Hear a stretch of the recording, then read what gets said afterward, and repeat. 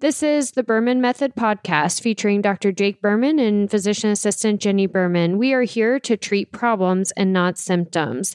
Disclaimer, this podcast is for entertainment purposes only and not to treat anyone or to give medical advice.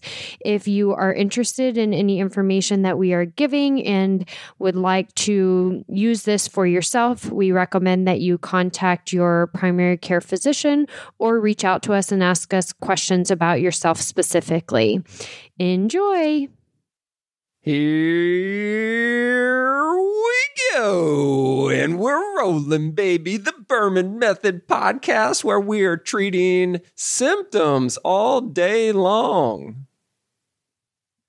No, we're not treating symptoms. We're treating problems, not symptoms. Where we're focused on treating problems and not symptoms. We are David going against Goliath, where Goliath is the corporate medical system. We do not believe that Western medicine has your best interests in mind. We believe that they are focused on client retention. Pharmaceutical companies specifically are focused on client retention. And the way we think that, or the reason why we think that, is because there's not a single pharmaceutical in this world that doesn't have at least one side effect that requires another pharmaceutical to treat that side effect that comes with another side effect. So they're really focused on client retention, not cures. So here we are, focusing on treating problems, not symptoms. We've been at this for a while. We're coming up on 100 episodes sooner or later, right? At some point. At some point we'll hit 100. I can't believe that we're really this far into it. When we first started this thing, it's like, yeah, let's see how it's going to go. Yeah. Here we are. It's going. We appreciate all of our followers, all the downloads. That's been really nice. Yeah. So if you like the podcast, sharing it on social media is really great for us. So if you find one that you like or one that hits home, then share it on your Facebook or your Instagram page. Tag us. We'd love to see you.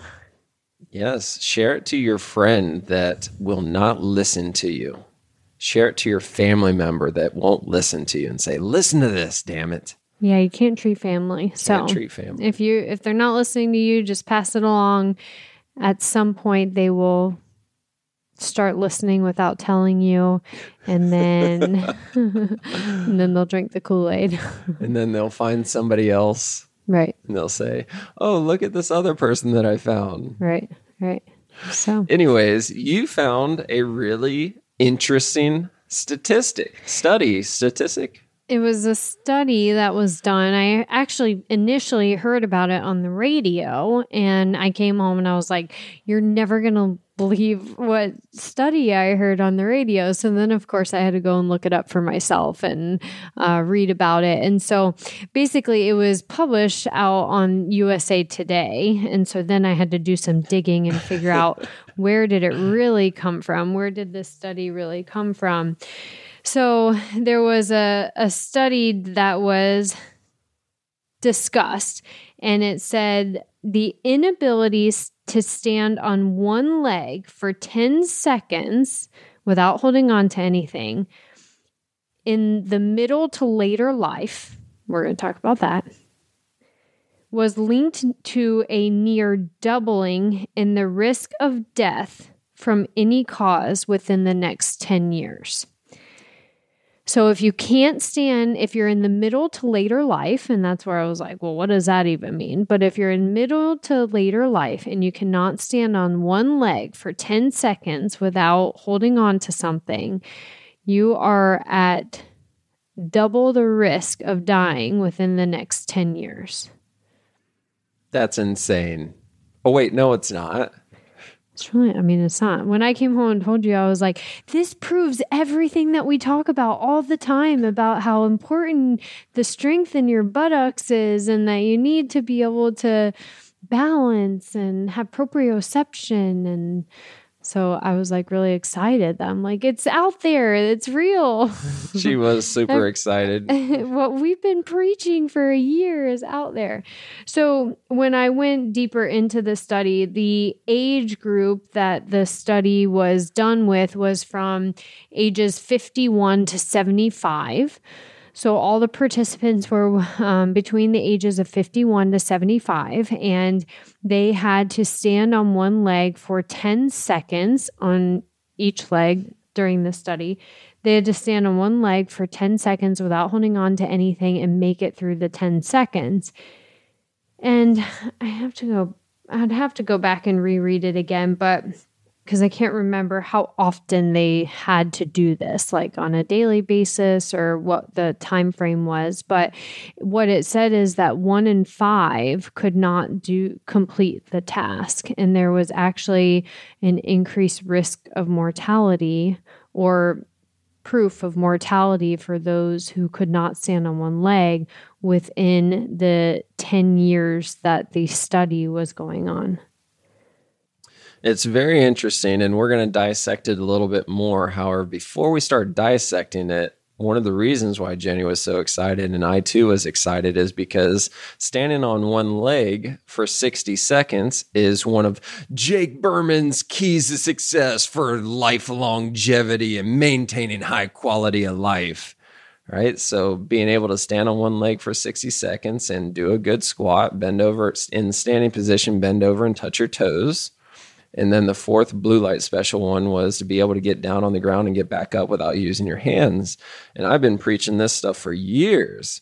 However, there was never any scientific research behind it or any data that suggested that officially, other than my unofficial findings saying that these are the most commonalities amongst the clients that I've worked with over the years that are doing really good. And I was looking specifically at people in their 80s and upper 80s where they would come in and it's like, oh my gosh, you do not look like you're 85 years old. You don't move like you're 85 years old. You move like you're 60 years old. And that person was able to stand on one leg for 60 seconds, bend over and touch their toes, do a squat and get down on the ground and get back up again without using their hands. And those were commonalities amongst people that I had seen over the years. So now that we've got this study that comes out, there we go. There's your scientific backing. So I was pulling up the study while Jake was talking, and there's a part in here that says more than half of those between the age of 71 to 75 were unable to complete the test. They couldn't stand on one leg for 10 seconds. And during a monitoring period of 7 years, 7% of them died. So 7% of the individuals between ages 71 and 75 died within 7 years when they could not stand on one leg. So I think it's important that we start dissecting this a little bit more, because not being able to stand on one leg is not what kills you. The fact that you're not able to stand on one leg usually has a high correlation with you're not in shape. You're not exercising. You're not taking care of yourself. You're probably not eating right. You're probably having a more sedentary lifestyle. And all of those things are essentially what contribute to your early onset mortality. It's not because you can't stand on one leg. It's because you can't stand on one leg. It's highly likely that you have a sedentary lifestyle, and people who are sedentary generally don't live as long as people that are active. Right. And this could be related to cardiovascular disease. So you have a higher risk of death with cardiovascular disease, or even cancer can be a part of the diagnosis. It could be a hip fracture. So you don't have the balance or to be able to, if you can't stand on one leg, you can't walk, right? You essentially are transitioning from one leg to the other, but a lot of it comes to not having the proprioception when you're walking. So getting up in the middle of the night when it's dark and trying to walk, if you don't have that balance, you're at higher risk for falling. Once you have a hip fracture at 70 plus, your risk of mortality increases as well.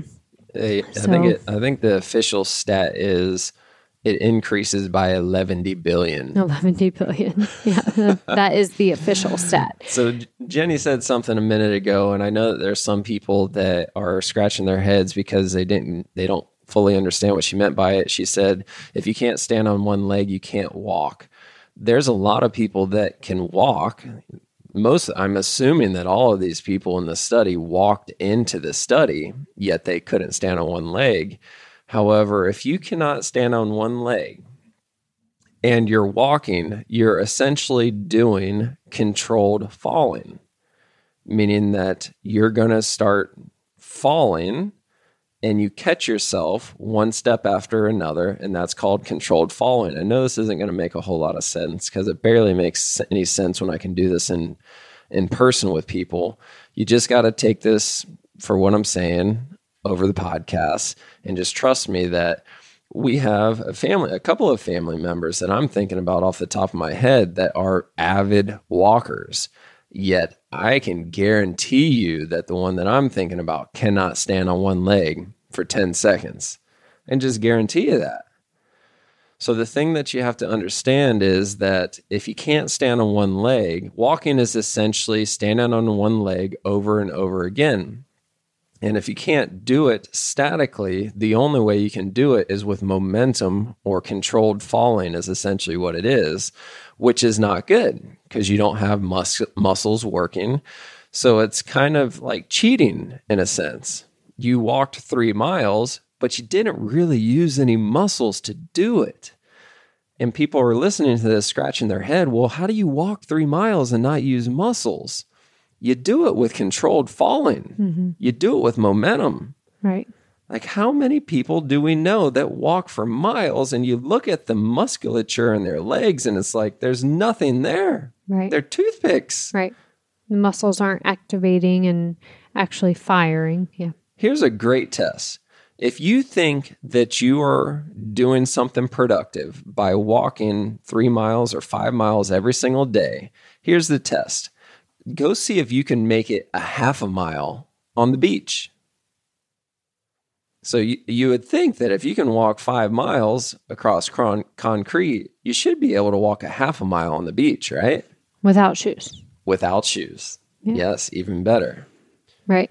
Yep. Not in the hard sand either. Let's get really specific. So not down there by where the water is breaking, not on the hard sand, even though it's still going to be harder to do that than it is on concrete. Get up there in the soft sand and see if you can make it even a quarter mile. If you can make it a quarter mile and you don't feel any muscles working at all, you are doing awesome. Right. I can't do it. Right. If I were to go walk a quarter mile in the soft sand right now, my calves would be burning. Right. Yeah. It's hard work. Yeah. So that's the difference. That's what we're talking about with controlled falling versus actually using muscles. So just because we're talking about it now, the muscles that you use to walk in soft sand on the beach, those are the muscles you should be using when you're walking 3 miles or 5 miles every single day. You're just not. Right. And something we had talked about last week is the posture, how big of a difference posture makes. And so your posture when you're walking is going to set you up for being able to actually activate the right muscles. And a lot of us, again, don't focus on our posture the entire time that we are walking and really thinking about during the 3 or 5 miles that we're walking, activating our muscles, getting our shoulders back, getting our chest up, pulling our pelvis under. We're not focusing on these things to be able to actually activate the muscles. So if we're not activating, then we're doing that momentum work, the controlled falling, or we're shuffling our gait. That's another one we see a lot. I love the shuffle. Yep. That was my grandpa in his last years. You always knew where he was in the house because you just heard him shuffling around. Mm-hmm. Mm-hmm. And then it was always a joke, pick up your feet, Grandpa. Right. And then he was in the military, so he'd start marching in place, just trying to be funny. But pick up your damn feet. Right. So, but yeah, I just thought it was very interesting that our health can be dictated by the ability to stand on one leg. And so if we can't stand on one leg, then we have to change something. We either need to start working on muscle activation, we need to work on weight loss so that our center of gravity is more efficient.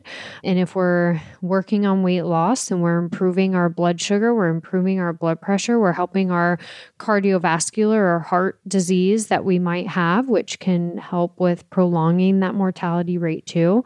So as Jake was saying, the 10 seconds is not to dictate your balance necessarily and saying that if you can't balance on one leg, you're going to fall and break your hip and die. It's more to say that that's dictating your overall health, and that if you can't balance on one leg, it's more likely that you are sedentary, don't have the proper musculature, you may be overweight, you have an increased risk of heart disease, blood sugar instability, diabetes, prediabetes, which are all setting you up for earlier mortality. Yes. I know that we've got a wide range of age groups that listen to this podcast, and I know that the younger people listening to this right now are thinking that this has nothing to do with them. They think that you just magically wake up one day and you're old and you can't balance on one leg anymore. And that's not true. It's not true at all. So that person that's 75 years old and cannot balance on one leg, it's not like it just happened overnight. These things, these inabilities to do these things start in your 40s and 50s. Because think about it. When you're in your 40s and 50s, how often do you get down on the ground and then get back up again without using your hands? Not as often as in your 20s. Not chasing as often. a kid. Yeah. Yeah. When you're in your 20s and 30s and I guess early 40s and you're chasing kids around, you're up and down all the time. However, when you get into your 50s, it is so rare to see somebody in their 50s get down on the ground and then get back up again without using your hands. Mm-hmm. And what that's doing is it's not forcing your legs to do the work of elevating your body weight against gravity to stand back up again, because you're using your arms to assist your legs to do it.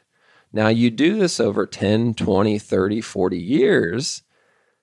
There's no way that you can get yourself up off the ground again without using your arms when you're in your 70s and 80s. You just can't do it, because it's essentially death by 1,000 cuts, meaning that one little paper cut is not going to kill you. 100 little paper cuts, it's not going to kill you. But if you had 1,000 paper cuts, chances are you're going to get an infection and you could possibly die from it. Mm-hmm. So this is where the saying comes from, death by 1,000 cuts.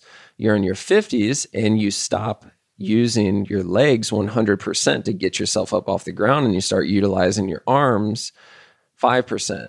And then in your 60s, you're using your arms 10%. Then in your 70s, you're using your arms 25%. When you get in your 80s, there's about 0% chance that you can get up off the ground without using your arms. And that's where Life Alert comes in, right? Right.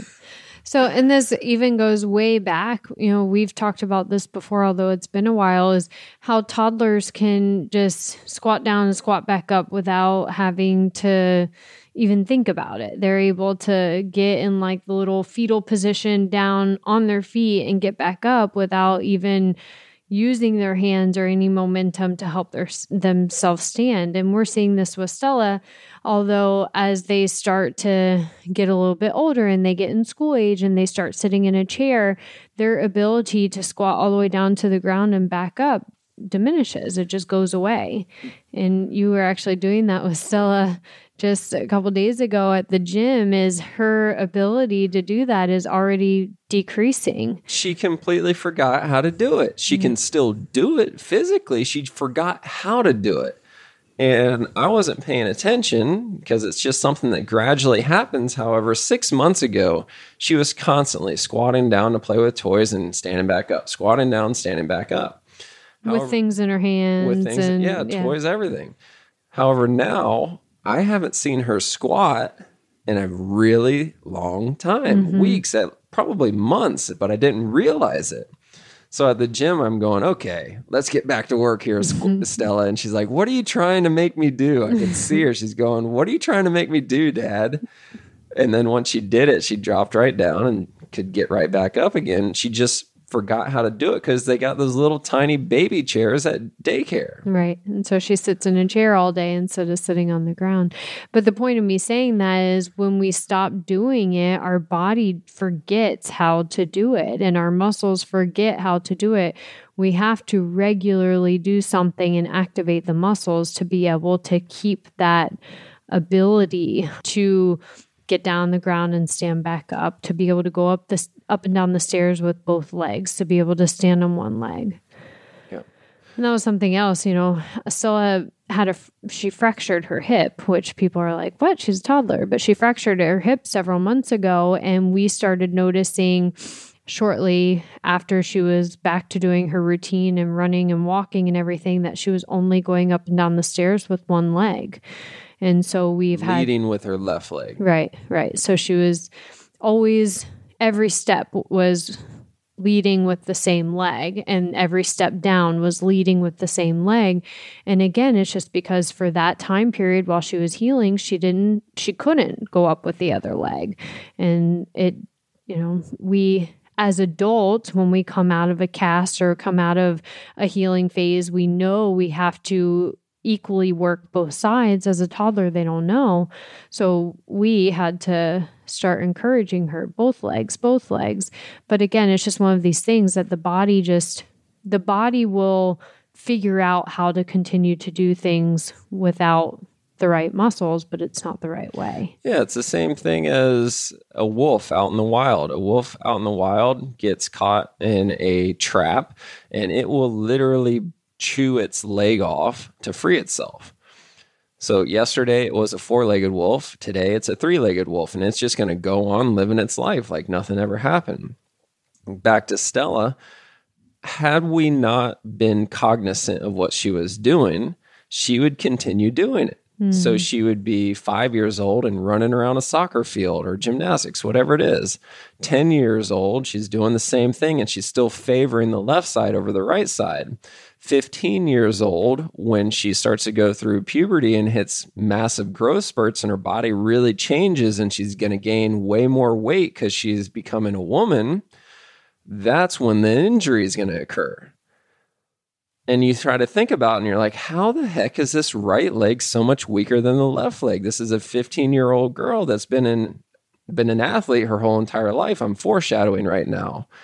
Well, when she was 1, she had a tiny hair fracture in her right leg, and that forced her to use her left leg. And she never broke the habit. Right. So this happened 15 years ago. Same thing happens with you guys listening right now. I don't care if you're 30 or if you're 70. There's something that you're doing right now that most likely will not rear its ugly head for 10, 20, 30 years. And then you're going to be like, how the heck did this happen? Well, it was 20 years ago. You started doing something slightly more on one side than the other side. Right. And we see that all the time in gut health too, is people will be like, I've been eating this my whole life. Why is it a problem now? And it's not that you've never had a food sensitivity, but the food sensitivity never exposed itself until there was some type of trauma or insult to the immune system where the immune system had to start responding. So it's things that are occurring through life that are making the big changes in your 30s, 40s, or in your 60s, 70s, 80s? Me personally, I figured this out. It took me a long time to figure this out, where my right foot, for some reason, is vulnerable to when I'm doing heel raises. So I'm working my calf muscles and I'm doing it barefoot. My intrinsics don't work as good on my right foot as my left foot. And I only feel it at end ranges. And it's just something that me being a dork with anatomy and physiology would know. Nobody else would know. And I'm going, why is this happening? And long story short, it took me a very long time to figure it out. However, when I was 7 or 8, I forget how old I was, but I know I wasn't 10 yet. We were down in the Keys one weekend. and we're in the hotel room. And the hotel room had 2 queen beds. So me and my brother were jumping back and forth from bed to bed, having a great time. And one of the times I went to go jump from one bed to the other, I was right on the edge of the bed and I slipped off before I was able to jump to the other bed. And on my way down, my right big toe got caught between the bed frame and the box spring. And it was excruciating. Oh my gosh, I thought I broke it. We thought broke it, but we didn't go and get an x-ray or anything. It hurt like heck. And that was at 7 or 8 years old.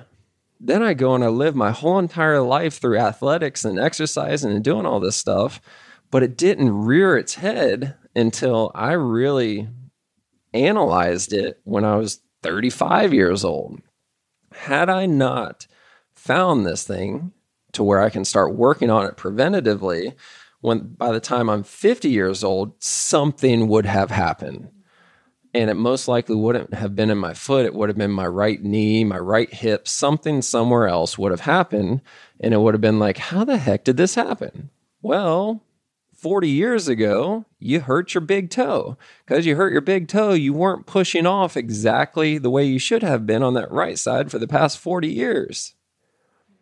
So we're rambling now. Let's wrap things up. Don't forget Jake Berman's 4 keys to success for life longevity. Stand on one leg for 60 seconds, both sides. In the standing position, bend over and touch your toes. Do a really good squat, and then get down on the ground and back up again without using your hands. I don't care if you're 30 years old or 60 years old. You better be able to do all 4 of those things if you want a high quality of life in your later years. And use all 5 of your golf memberships. That was a fun one. Cool. Happy last week of January. Yes, and I made it through the entire month without any cookies. I'm so proud of you. I am so proud of you. If I can do it, you can do it. Ciao for now. See ya. Thank you for subscribing on your social media and podcast platforms to the Berman Method. Dr. Jake Berman with Berman Physical Therapy and Jenny Berman, Physician Assistant with Berman Health and Wellness. You can find more information on our website, www.bermanpt.com for physical therapy, bermanpt.com/wellness for the health and wellness. You can also find us on social media, Facebook, Instagram, and on your podcast platform. So be sure to follow us, like us, subscribe to us. And if you would like any further information, definitely visit our website and reach out to us. You may also find our free reports on the websites as well, where you can download this free information for yourself. Have a great day.